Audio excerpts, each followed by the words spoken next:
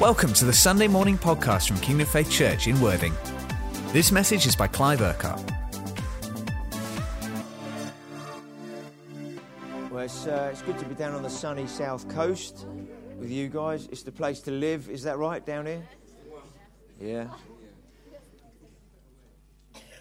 Great. Now, I'm going to just share some things with you this morning and that are going to reinforce, or should do anyway, hopefully, the last few weeks of what God's been saying.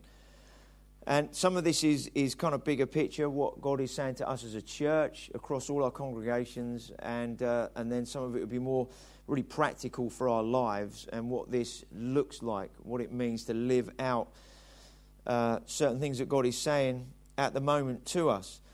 So how many of you know that the kind of theme for this autumn is living like Jesus? Anybody else apart from Norton? Anybody else know? Living like Jesus. How many of you want to live like Jesus? And, we live like Jesus when we are like him, okay? And that's what the Holy Spirit does in us. Enables, shapes us, forms us in the nature and the character of Christ so that we live how Jesus is out in the world. There's a verse in 1 John 4:17 that says, as he is, so are we in this world.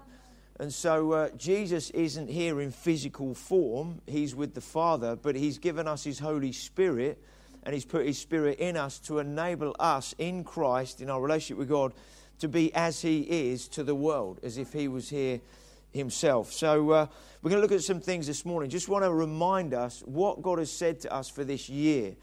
And maybe some of you, first time you've been here, maybe others, you've been here a long time, or you've heard a lot of stuff that God is saying this year. But just want to kind of give a bit of a heads up. Now, how many of you know that this year God spoke to us about being a year of breakthrough and breakout? Yeah.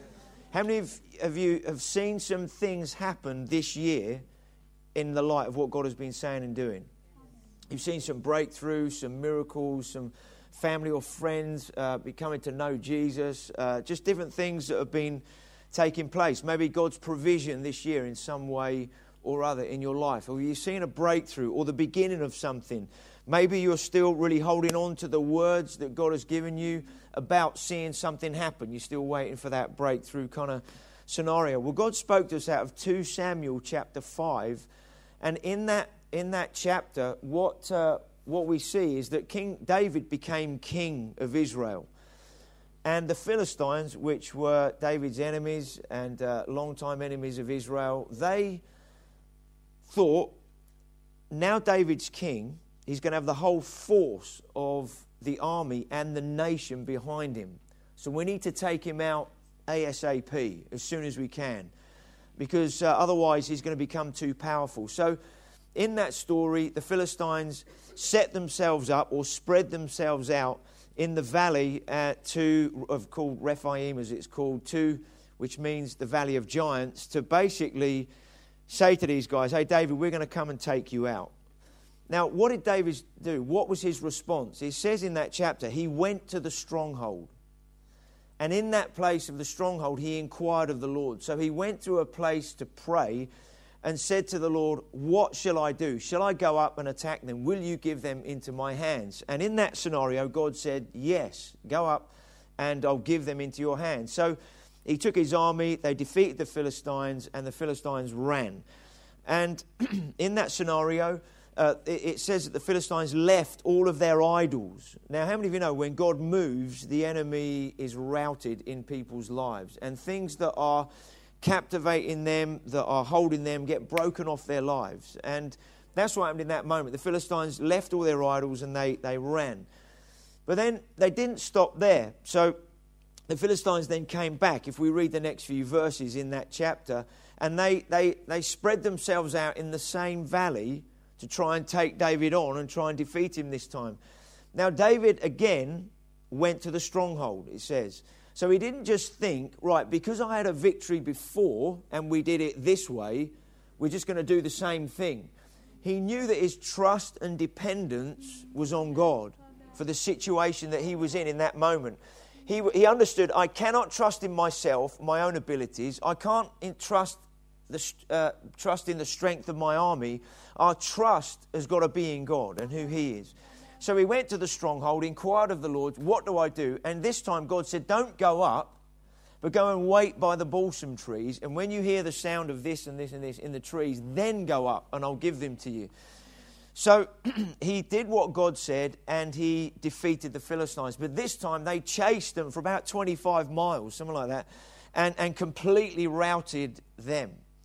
And so in that scenario, David said the place where he defeated them, he gave it a name and he called it Baal Perazim. And the word Baal Perazim means where the Lord breaks out. So in the stronghold when he prayed, that's where God spoke to him. That's where he prayed. That's where he got a breakthrough for the situation. But then he had to respond to what God said to then go to the place where he was going to actually then see the victory outworked in his life. And he called that place Baal Perazim. Baal means where the Lord, and Perazim means breakout. So where the Lord breaks out. Now, in our lives this year, God has been speaking about it being a year of breakthrough and breakout. And so there might be different situations in our lives. Some of those are friends and family that we want to see saved, where we need to see them come out of whatever they're in, but come to know Jesus and actually have a relationship with him. So for all of us, hopefully, there are friends and family that we've been praying for throughout the year, maybe every day that we've got these little prayer cards. Most of you have got them. We got these little prayer cards, and we write a few people, friends, family members, whoever it is, on the bottom of the cards, and then there's a few scriptures there, and we're encouraging everybody just at least 5 minutes a day. Take your thing and use those scriptures and pray over that person, those people, that household, that family, whoever it is. And so that's going to the stronghold, if you like, and just praying for those friends and family members. But then we're expecting a Baal Perazim. We're expecting a breakout in their lives. Yes? No? We're expecting a breakout in their lives, right? So that breakout might happen when you invite them round for dinner.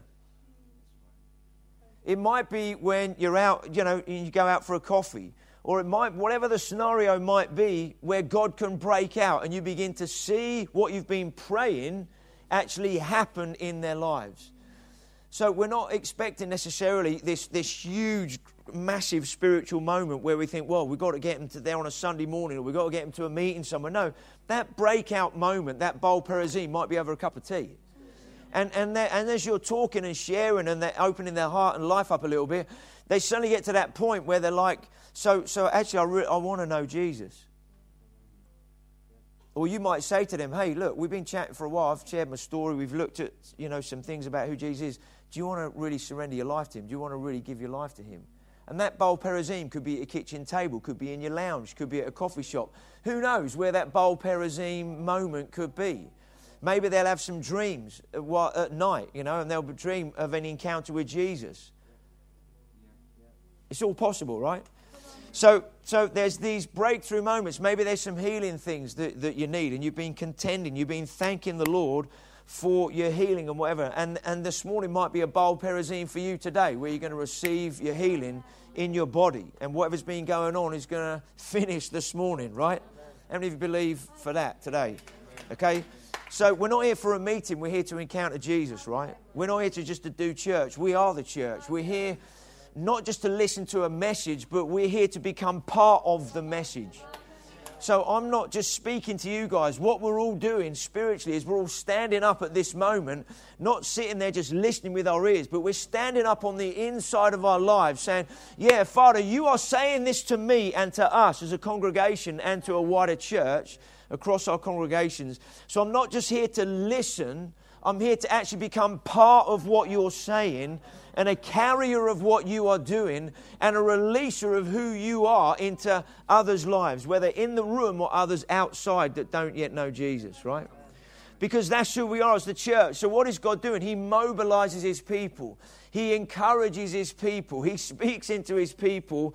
So he mobilizes us to be active believers in our lives, where we take the word because we believe it and we speak it and we declare it and we move towards it. We act in the way that we know according to the word because we believe what it says. Amen. We're a people of faith, and which means we're a people of action. So I need. Can somebody just grab us 5 chairs? They can be all stacked up. That's fine. Thanks. If you could stack them all up, that'd be brilliant. Thanks. Just while don't be distracted by these guys if you can help it. So Baal Perazim, okay? Now, I'm sure some of these things have been, thanks guys, shared with you over the last few weeks. But we had every week morning at 8 o'clock, all the staff team meet, and when the Bible school is in session, that the students are at this, and anybody in the church is welcome to come at 8 o'clock any weekday morning for about 45, 50 minutes. And we start every day worshiping, praying, encountering Jesus. So we have the time to do that and the space to do that, but we want to make sure we start every day like that. And and in that worship time, often it's open for people to kind of bring sort of prophetic words, scriptures. We pray through stuff, so it's not like a set thing that we do. It's open to flow and because we want to pray every day for who we are. We pray for you guys a lot every week. And in terms of what God's doing in the life of the church, but through who we are as well. So we're praying for the town of Worthing and Crawley and Horsham and Burgess Hill and the 25-mile radius that we believe in God to transform and the nation, which is in a pretty interesting state at the moment. And one of God spoke to us in January, but at one of these 8 o'clock meetings a couple of weeks ago, somebody had a picture, and while we were worshiping, a picture of a lady who was 9 months pregnant, and she was in labor, and she was giving birth to the baby. And in that scenario, she was having to work with the contractions that were going on in her body. She had to work with what was happening. So when the contractions were happening, she had to work with them and push with those contractions. And it's the same, what she said was, it's like God spoke to us in January. It's now September, which is the 9th month. And it's like God is bringing a fresh release of what He's doing and wants to give birth to new things that He's doing, right? But in order for that to happen, it means that we as the body that are carrying what God is saying and wants to do, then we have to work with the Holy Spirit. And when we push, when He's pushing. And so this moment in time, this is a push moment, okay? Not just this morning, but at this moment. So if you can understand what God is saying to us as a church, it's not just a time to just come and receive or sit and listen. It's a time to stand up and say, right, God is saying things about this year, and it's not just about this year, it's what God is opening up this year for the years to come. And so one of the reasons we finished Faith Camp is because God said, stop the thing, okay? And one of the words we had was, there's one large door that is going to close this year, but in a short space afterwards, I'm going to open a much larger door. So we don't want to continue things when God is saying to stop them, but then we've got to be open for whatever God is opening up for the coming years in different ways, which is not to do another event that looks like Faith Camp but somewhere else. That needed to finish and fall into the ground and die, as it were. And then God opens up new things. And so with this person's picture, it's like this is a moment where we're cooperating with the Holy Spirit. We're aligning our thinking, our lives with everything that God is saying and doing, so that together we are pushing. I don't mean striving in our own effort, but we're working with the Holy Spirit, responding to what He is saying at this moment, and really positioning our lives and our thinking, our hearts and our lives, so that, like David did, he saw what was going on, then he positioned himself in the stronghold, he heard from God, then he worked with the Holy Spirit or with God and did what God said, and he saw the victory. So we're positioning our lives for what God is saying and doing at this moment, okay? So in this kind of scenario, we also, I think, was probably shared with you guys as well. Somebody else in that meeting also had a picture of a battlefield and how the church was on the battlefield. Have you had this picture already? And in this picture, what the person saw was Pastor Rohan, who leads the Crawley congregation. He said it was like, as a church, we're on the battlefield, and some people were on that field with their weapons, their spiritual weapons, if you like, and they were fully stood up, engaged in what God was doing. But there were others on the battlefield that were standing there, but they were kind of watching what was going on and not necessarily participating, but kind of standing there. And some were looking and saying, what do I do with these things I've got? These weapons, spiritual things that were supposed to be, what do I do with these? And others had decided, well, I'm not going to join in. I'll wait and see what happens. And I'll see if there's victory, and I'll see if it goes well. Then I'll join in. And so we began to pray, really, in that context, saying, Father, praying for every person in the body, in our church, to really understand what God is saying and how to be part of what is going on, to stand at this moment and to be part of moving forward. And what he said was those that didn't really respond to that, you end up getting taken out. So when we don't respond to what God is saying in our own lives, personally, or together in terms of what we're part of, and we're not using that shield of faith, sword of the Spirit, or whatever the context is, then we find that then the enemy has an opportunity then to take us out, to disillusion us, to disappoint us, or whatever. And often, if you think about a battlefield, if you're not taking part to actually move forward, you're probably going to get hurt or damaged or somehow injured in some way or other. And obviously that's not God's plan and purpose for any of us. But in that battlefield, God is mobilizing us all at this moment. How many of you know the church is more than meetings? The church is far more than just attending something. We're called the body of Christ. We're called living stones. We're called, an army in that sense that is mobilized, ready for action. And that's what God is doing. He's priming the pump at this moment. Now, how many of you know we're living in a time that's quite challenging? There's a lot of stuff going on. We've been reading Daniel as a church recently in our kind of daily readings. And in Daniel chapter 3, this is kind of just framing the message. Is this all right? Just for a minute. I know I'm re-emphasizing the things that have been said over the last few weeks. But in Daniel chapter 3, there's a scenario there with Shadrach, Meshach, and Abednego where the king had made a golden idol, set it up in the middle of the city, and he said everybody had to come and bow down and worship him, or what represented him, this golden idol.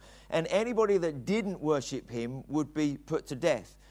And it says in that chapter that some of the people, his senior guys that worked for him, they wanted to get rid of the Jewish people.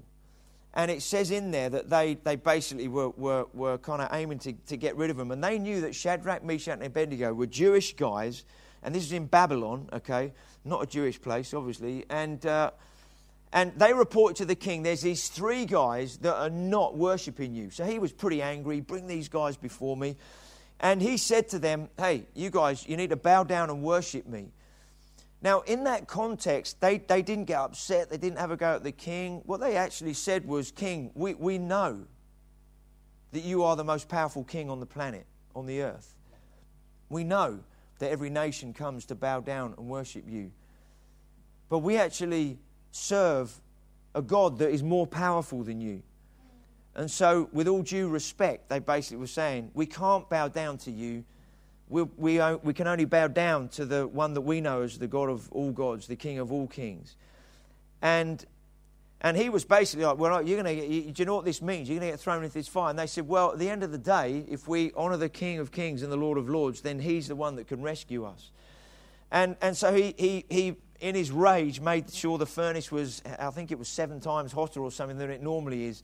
And they threw them in there. And when the king was watching, he saw a 4th person in there. And how many of you know who the 4th person is? Okay, he was in there with them. And when they came out, you couldn't even smell any fire or smoke on them. And then he changed the edict and he said, right, everybody now needs to worship the God of Shadrach, Meshach, and Abednego. Now, we're living in a time and in a culture where nobody is necessarily, in this country anyway, setting up golden idols in the middle of our towns and saying everybody has to come and worship whatever that represents. But there are other things that are maybe not as obvious. There are other things in people's lives that are, in the same way, being set up in our culture, in our society, in our communities that are affecting people's lives. And some of that is now being put under the whole thing of political correctness and certain other things. If you say certain things, you're now, you're a bigot or you're this, that, or the other. There's all sorts of things going on that are challenging what we believe. Challenging even the freedom to express your faith. In the same scenario these guys were in, we're having the same kind of things today. Now, if you say that kind of thing out in public, it's like, well, no, of course you're not. You're just being oversensitive as Christians. But basically what is going on, no matter what issue there is out there, it's about silencing, ultimately, the voice of God. It's about silencing the church. It's really about silencing the truth in our culture, in our society. And we know there's a spiritual battle. We know the enemy ultimately is behind all of these things. And he'll use anything. He doesn't care what it is. He'll use anything to take people out from discovering or finding God in their own lives. And he'll do stuff across a culture, an age group, a generation, to try and steal them away from the purposes of God. But while he's doing that, he wants to shut the voice of truth down. Because he knows it's the truth that sets people free. He knows that if he can cause the church to be fearful, what does fear do? Fear cripples you from going forward. Fear makes you afraid. Say, I can't do this because of that. And if I do that, I'll get into trouble or this, that, or the other. So he tries to cause fear to stop us moving forward. Now, what's the opposite to fear? It's not. It's love. Perfect love drives out all fear. Okay? So now, these three guys knew who God was. They knew what their relationship was with him, and they knew in the midst of challenge, God was going to turn up and do something. When we know, when you know somebody loves someone, you're secure. So I know my wife loves me, okay? And even when I'm being a bit stupid, and I wouldn't do that in front of you guys because you'd be like, oh, you know, you're losing it. But my daughter, she bought me a little thing for my birthday a couple of years ago, a little, you know, these little wooden things with things written on, and you hang them different places around your house or whatever, or fridge magnets or whatever. She bought me this little thing, no dad dancing. All right, so and she put it in this mirror in our lounge. She put it just on the corner, wedged in the sort of this wooden mirror. She wedged it in the corner. She's like, Dad, no dad dancing, okay? And when my friends are around, do not do any of that sort of stuff, all right? And not that I dance around the house or anything like that, but you know, with your kids, you mess about and you have a great time. And so with my wife, I know that no matter how I am, she loves me. So even if I say, mate, I'm just really struggling today, or I have a conversation, or I'm just a bit out there, a bit nutty, just messing about, whatever with it, she's not looking at me going, you're an absolute idiot. What did I marry you for? You're just off the deep end, you know. But when you know somebody loves you, you're secure. Now, when we know and we have a revelation of God's love for us, that brings a deeper conviction than the stuff the enemy tries to throw at us. And obviously, faith is essential with that love to overcome, because it's our faith that enables us to overcome what goes on in the world. And so these guys, they had faith in who God was, but they knew also that God loved them. So in the challenge, that faith and that love working together enabled them to have victory. And that's how God wants us to be in the culture and the society that we are in right now. So there are pressures. But it doesn't mean that we stand on a soapbox and we point the finger and tell everybody where they're wrong and we're right and all this kind of stuff. Because when Jesus lived on earth, this is really important, John chapter 12, in the book, in there, what did Jesus say? He says in there that the words I speak are not just my own. Rather, it is the Father working through me. Or it's the Father at work. Depends on what translation you got. Or it's the Father working. What is he saying? And it's interesting when you then follow the next verse. It then says, Jesus only spoke the words the Father gave him. But we often finish there. We don't read the last 2, 3 or 4 words at the end of the verse. Because the last few words say, and how to say them. So we know what we believe as Christians. So if I ask you guys a question about something going on in society, said, now, what do you believe in response to that?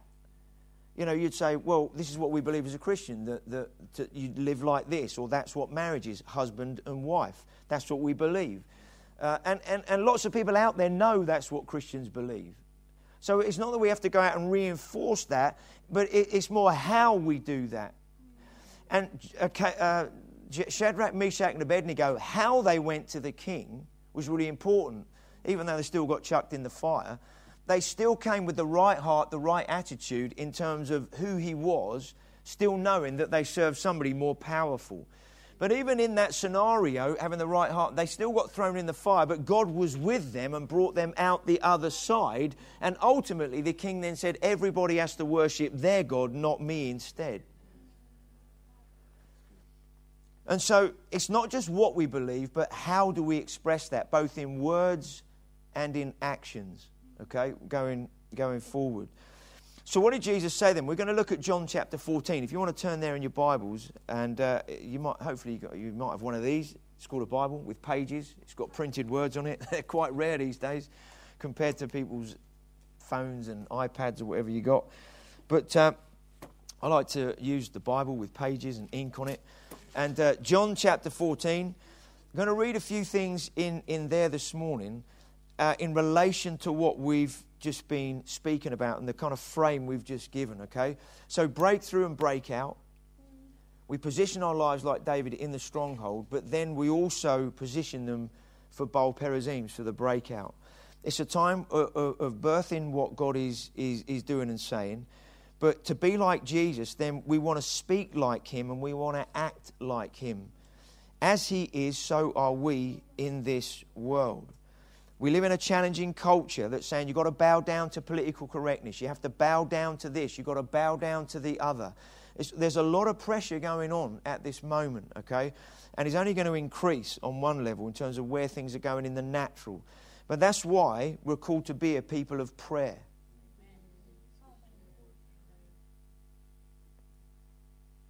Because ultimately it's a spiritual battle going on. And where do you win a spiritual battle? You win it in prayer. But there also then must be action. How many of you have discovered over your life as a Christian, when you pray, often God uses you at the other end of your prayer to be part of seeing the answer, right? It's not just, pray, use somebody somewhere to do it. And God's like, well, you're the person praying, so you've obviously got a heart for this. So what I'm going to do is move you from the stronghold where you've prayed it, and now you're going to be on the battlefield where David had to take on the Philistines, the Baal Perazim. So that's why the battlefield's so important, because we're on a battlefield whether we like it or not. You can't hide as a Christian. We are on it. You don't choose to be on a battlefield. We are. As soon as you gave your life to Jesus, you signed up, you conscripted yourself to God's army, God's purposes on the battlefield of life. And the enemy then targets you and me even more than he did before. And because now suddenly we have somebody in us that he cannot stand up against. Just think about it. We have the living God on the inside of us right now. That's awesome. So all the stuff going on in there, how many of you know with one word, with a whisper, God could change absolutely everything? All the stuff going on in our nation and other nations where people say God is dead, there isn't one. We don't need him. We can do what we like. We are our own God. We are our own oracle and all this kind of stuff that goes on out there. How many of you know that God can just say, okay, let's wind it all up, let's finish. He could just do it in a moment. Now, we have that God, him, on the inside of us. So what happens then when we begin to pray in his name? What begins to happen when we take his word and we begin to take it on and he says, I want you to speak this and declare that. Wow, what life and power is released at that moment. Because it's not down to the life and the power that we have in and of ourselves. We are flesh and bones. We're human beings. We're natural beings. But we have someone who is a supernatural God on the inside of us. And he just said, if you just believe. If you just believe who I am. Not just what I say, but who I am. If we believe who he is, then it's like, because he is his word. And it's like, wow, when we speak and declare, that's why prayer is so exciting, so powerful when we pray. And Jesus is reiterating this. Let's get into this, shall we? John chapter 14, verse 5. Thomas said to him, Lord, we don't know where you are going, so how can we know the way? Jesus answered, I am the way and the truth and the life. No one comes to the Father except through me. If you really knew me, you would know my Father as well. From now on, you do know him and have seen him. Then Philip said, Lord, show us the Father, and that will be enough for us. Then Jesus said, don't you know me, Philip, even after I've been among you for such a long time? Anyone who has seen me has seen the Father. Right, so what we want to do now, we've got 5 chairs here, and these chairs represent different people. So firstly, we've got Jesus here, okay? And he is telling his disciples, look, guys, I'm just getting you ready because I've got to go. I've got to go and be with the Father. So he's beginning to prepare these guys. So the next few chapters in John are all about him preparing and teaching about the Holy Spirit and leading up to the cross, okay? So John covers all of this more than the other Gospels do in terms of the lead up to what happens. But so Jesus is preparing these guys, and in that he says, I am the way, the truth, and the life. And he's kind of beginning to talk about the Father, and they're like, yeah, but how do we know the Father? And he says, look, if you've seen me, then you've seen the Father. If you know me, then you know the Father. And they're like, right, what does that mean? And so Jesus then begins to explain. And then he says to them, he says, anyone who has seen me, he then says, has seen the Father. Okay?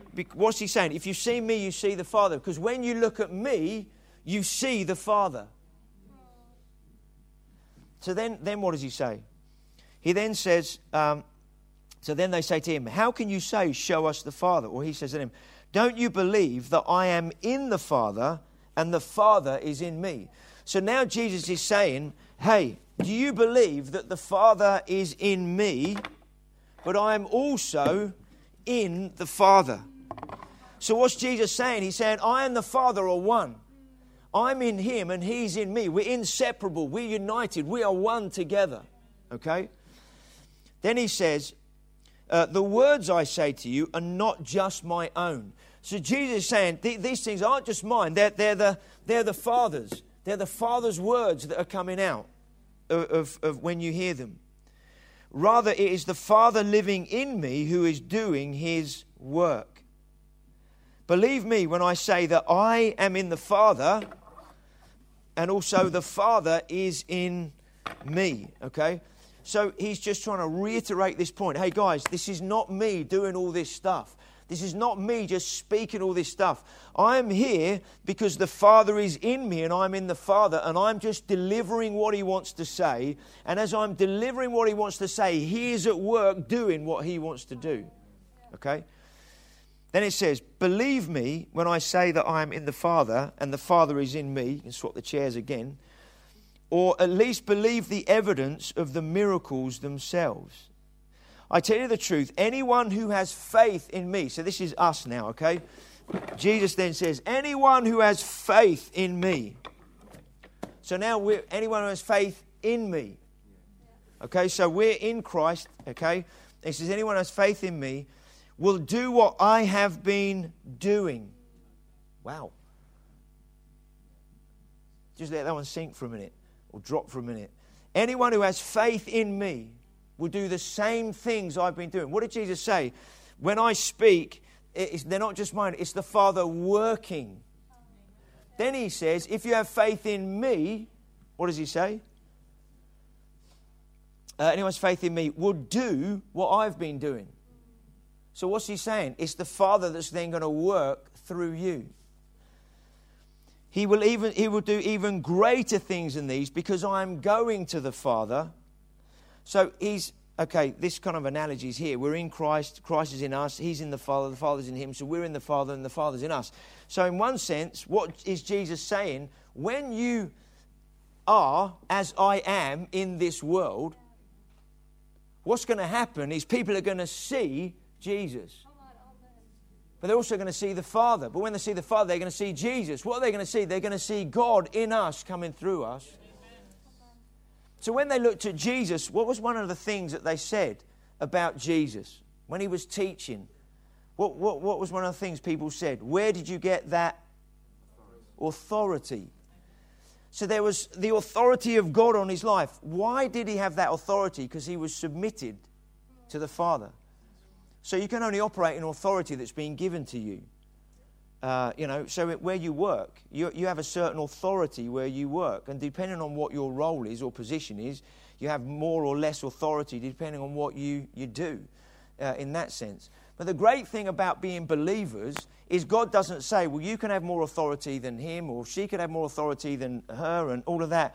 No, God doesn't say who can have more authority than other people.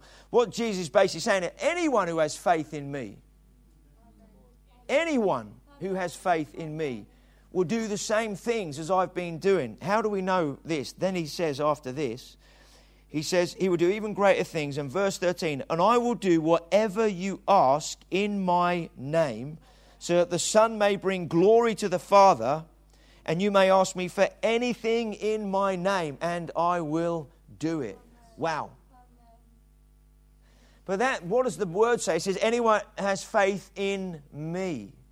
So to have faith in God means I trust you. I believe you.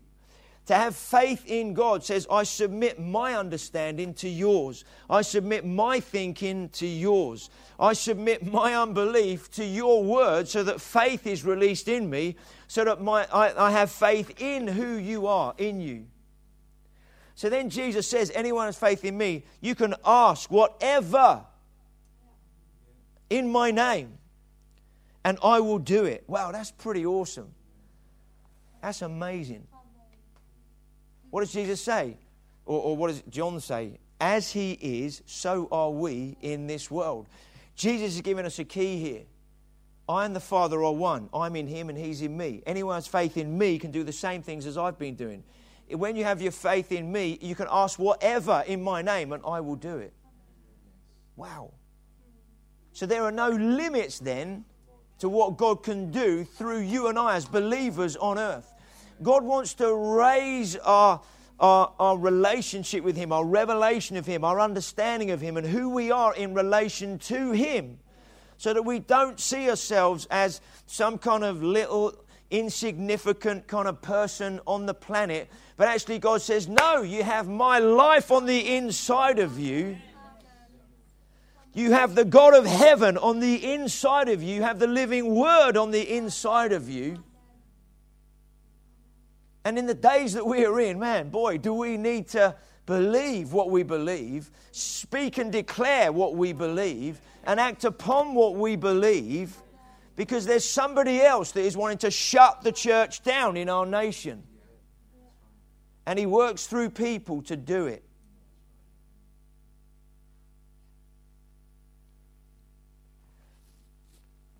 So, what else is he speaking about here? Because then he goes on to speak about, I'm going to go with the Father, and then he says, but I'm going to leave you another counselor, the Spirit of truth. So, what is he saying here? He said, look, I'm going to go and be with the Father, but I'm going to give you the Spirit of truth. I'm going to give you the Holy Spirit, and he's going to be in you. He's going to counsel you. He's going to enable you. He's going to encourage you. He's going to teach you. The same Spirit that I have, the Spirit of Jesus, my Spirit, I'm going to put in you. So I'm not going to leave you on earth. I'm going to go to the Father. And what I'm going to do now with the Father is I'm going to intercede for you all the time from the throne, all the time, so that you hear the instructions that come from the throne through the Holy Spirit that is in you, so that you know what to say, what to believe, how to act, how to be. So that you have a deeper conviction on the inside of you of who you are as a believer, who you are as a child of God, than what the world tries to throw at you to overcome you. So what is Jesus speaking about here? He's speaking about sonship. Because he's spoken about, I'm in the Father and the Father is in me. You can only talk about fatherhood and being in the Father if you have a father. And so Jesus is speaking about sonship. What does it mean to be a son of God? And he's saying, so yes, we know that he was the Son of God in terms of he is God, okay? But also he had to live as a human in relationship with the Father, so that he himself lived in relationship as a son of God, not just because he was the Son of God. Do you understand that? So he showed us, how do you live in relationship with the Father as a son? Now there's some really important things here to do with sonship, because we've been adopted into God's family. The amazing thing about adoption is you go to an adoption agency or a place and you choose who you want to adopt. And you pick them out by name. You say, hey, I choose you by name to come and be part of this family. So you're no longer going to be an orphan. You're no longer going to be on your own. You're now going to be brought into, accepted into this family. So the first thing that God does, He adopts us into His family and He accepts us and we become a child of God. We become a son of God. So once you're accepted into a family, what do you then get? You then get the full inheritance of what that family has and is. That's pretty awesome, isn't it? So you hear stories. We hear that there was one recently on Jane and I heard of a child that was in India and was on a rubbish tip and everything, living there trying to scavenge for food. And a really wealthy couple from somewhere, probably the States, but somewhere, like seriously wealthy people, I think billionaires or whatever.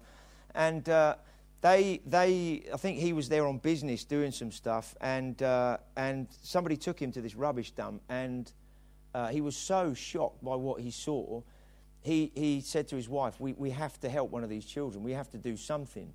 And so this child was taken out of this rubbish tip life, and then the next thing, he's now in this billionaire's life. And basically what it said was that they adopted him, changed his name and everything. He now had the full inheritance of what belonged to this guy. Billions. He didn't have any other kids. So this child then became the full beneficiary of what belonged to this bloke. And you think, wow, billions. Well, God's much bigger than that. What does it mean to inherit the kingdom of God and everything that comes with it, right? It's not about money, is it? It's about the inheritance of the spiritual life that we have, the fullness of who God is, and everything that means as a believer. So we then inherit, as a son of God, we inherit the fullness of God's life and kingdom. When you inherit something, you then have rights to act upon what that inheritance represents. So if say you have £1 million in the bank, if you never use it, it's no good to you. You might know it's there. It might make you feel a bit more, oh, that's cool, I feel a bit more secure. But if you never do anything with it, just leaving it there has no benefit whatsoever. But as the owner, if you like, or whoever's responsible for that money in the bank, you have the right, because your name's on the account, you have the right to use that money in whichever way you want to use it, because it belongs to you. And it's the same with God's kingdom. That now we've become sons of God. We're not only accepted, we now have a full inheritance, but we also have rights with that inheritance to act in His name. And with that inheritance and those rights comes an authority. So as a son of God, all of us are sons of God. I know today everybody said, well, we should just use, we're all children of, and fine. But the Bible talks about sonship, okay? We are sons of God. What does it mean to be a son of God? You're accepted. You have an inheritance. You now have a right as a son of God to act in certain ways in His name. As in not do whatever we like, but in His name. But we have authority that is delegated, given to us by Him as believers on earth. 2 Corinthians 5 talks about us being ambassadors on earth. That we're Christ's ambassadors. I'm going to read that to you. 2 Corinthians 5. I want to read this verse for a moment. It says, we now have been given the ministry of reconciliation, and we are therefore Christ's ambassadors, as though God were making His appeal through us. Wow. So what does it mean to be an ambassador? Ambassador, in the natural on earth, has certain rights, and that they represent the nation, the kingdom where they're from, but in another nation. And they represent what that nation is all about. And they have an authority from that nation to represent that nation and speak and act on behalf of that nation.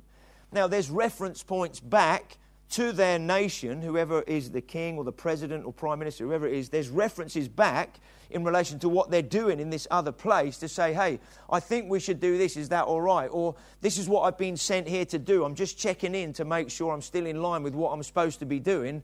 And then there might be some instructions from headquarters that sometimes come and says, yeah, great, now do this, now do that. Great, okay. But they're being given authority to act and to speak on behalf of that nation or that kingdom.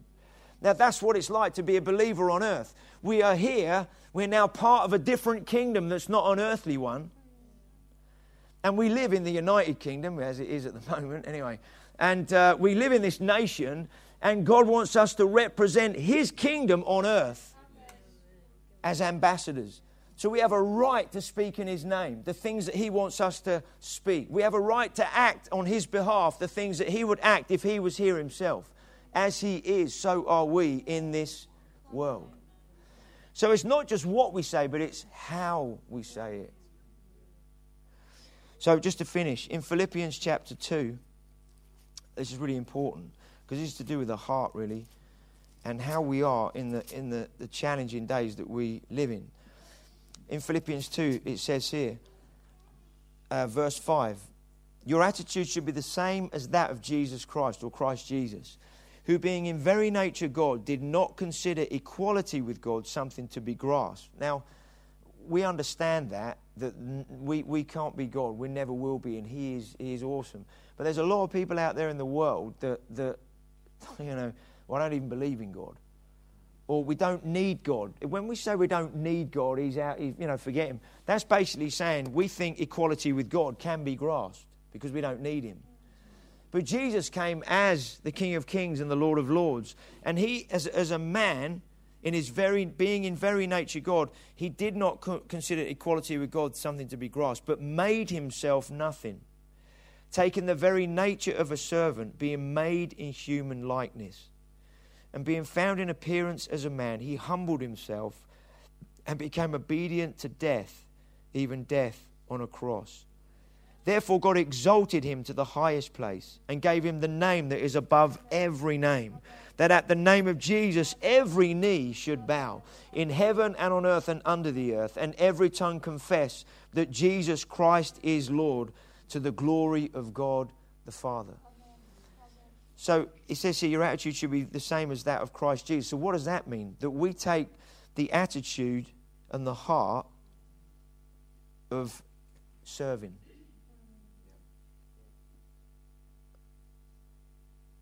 He said He made Himself nothing. That we take the approach of serving. So it's weird, isn't it? Because as believers, we're here to see God's rule and reign come on earth. But we do that by serving, and by having the heart and the attitude of a servant. And that's what Jesus did. He was the King of Kings and the Lord of Lords. He came to bring the kingdom of heaven to earth. But yet He came as a servant. Wow, that is so opposite to the way the world operates. But we need to understand we're not now, our lives are not run by the world in that sense. Our lives are led by the Holy Spirit because we're now kingdom people. Now we understand the world works in certain ways, and we want to live in relation. We want to keep the laws of the nation, all that sort of stuff, right? But we're here to see God's rule and reign come, but it comes through a people that are humble, who come to serve, who come to lay their lives down. And sometimes that will mean challenging scenarios where we say, well, look, I appreciate that, but I'm sorry I can't go along with that because this is what I believe. I serve one that is higher than that. And whatever that means, it's going to look like. And so in being in Christ and what it means in relationship with the Father, we're not in defeat. We are in victory. Because we don't live in defeat. We live in the one who is victory, okay?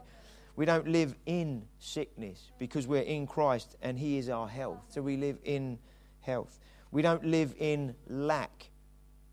We now live in abundance. He's our provision, our provider. We don't live in fear. We live in love. We don't live in need. We live in provision. Why? Because He is. This is who it is in Christ. Now, sometimes it's like we're facing a situation that is needy or lack, or there's a sickness issue, or something's coming against us. But that's where, as believers, we don't start speaking about the problem and say, now we can acknowledge it's there, because it's real, okay? But we don't just try and, well, I'll try and, it's like, okay, there's a diagnosis that's being given. Or there's a circumstance right here. And it's what you do with it that's the important thing. So you can either go, oh, no, I've got this.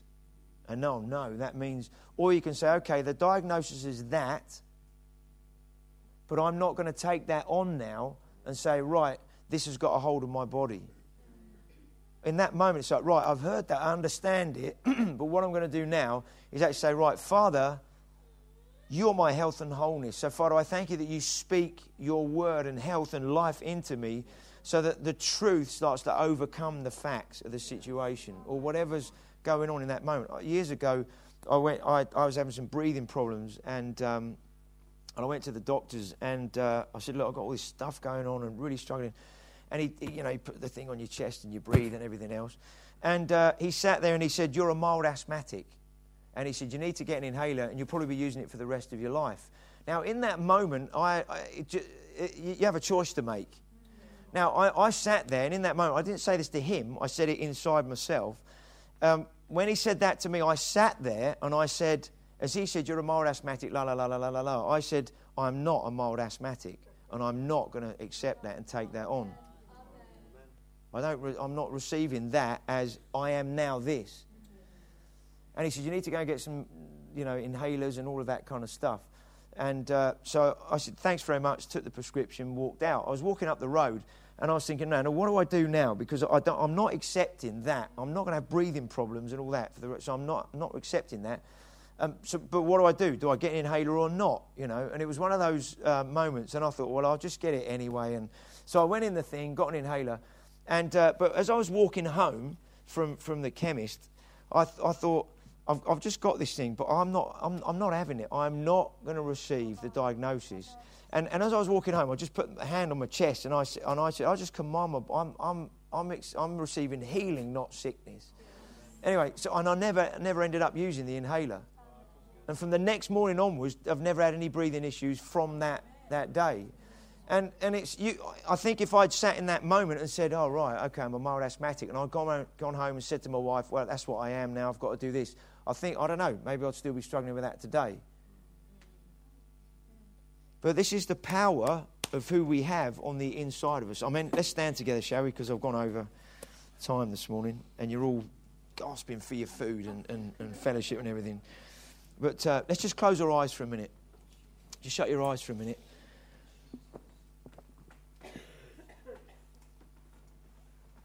Just as you got your eyes closed, we did the chair kind of thing. Just picture those for a minute. It's like, okay, chairs. Jesus in the Father's in Jesus.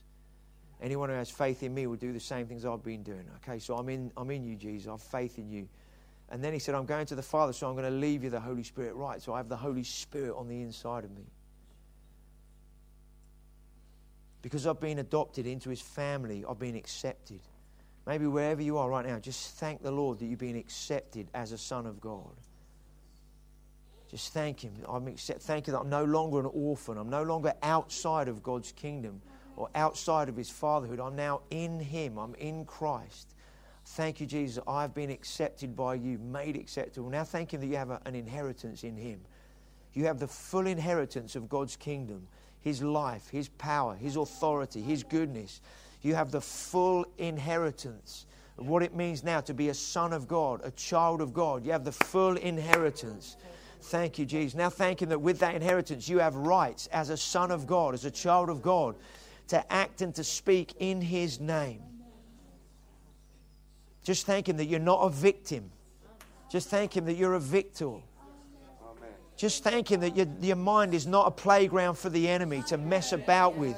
You're not a football that he just kicks about however he wants to do. No, you're a child of God. You're a son of God. You're a daughter of God. You've been adopted into his family. You've been made acceptable. You have an inheritance. You have a right as a child of God to use the authority that he's been given as an ambassador, as a son of God on earth as it is in heaven. To act as he is, so are we in this world. So, Father, we thank you right now. So if you have stuff going on in and around your life right now, just say, right, I take hold of this diagnosis. Now, maybe some of you have accepted diagnosis in your body. And you've said to people, well, I've got this and I've got that. Or I'm now this or I'm now that. It's like, right, Father, firstly, I should forgive me for not. Firstly, forgive me for taking that on as an identity.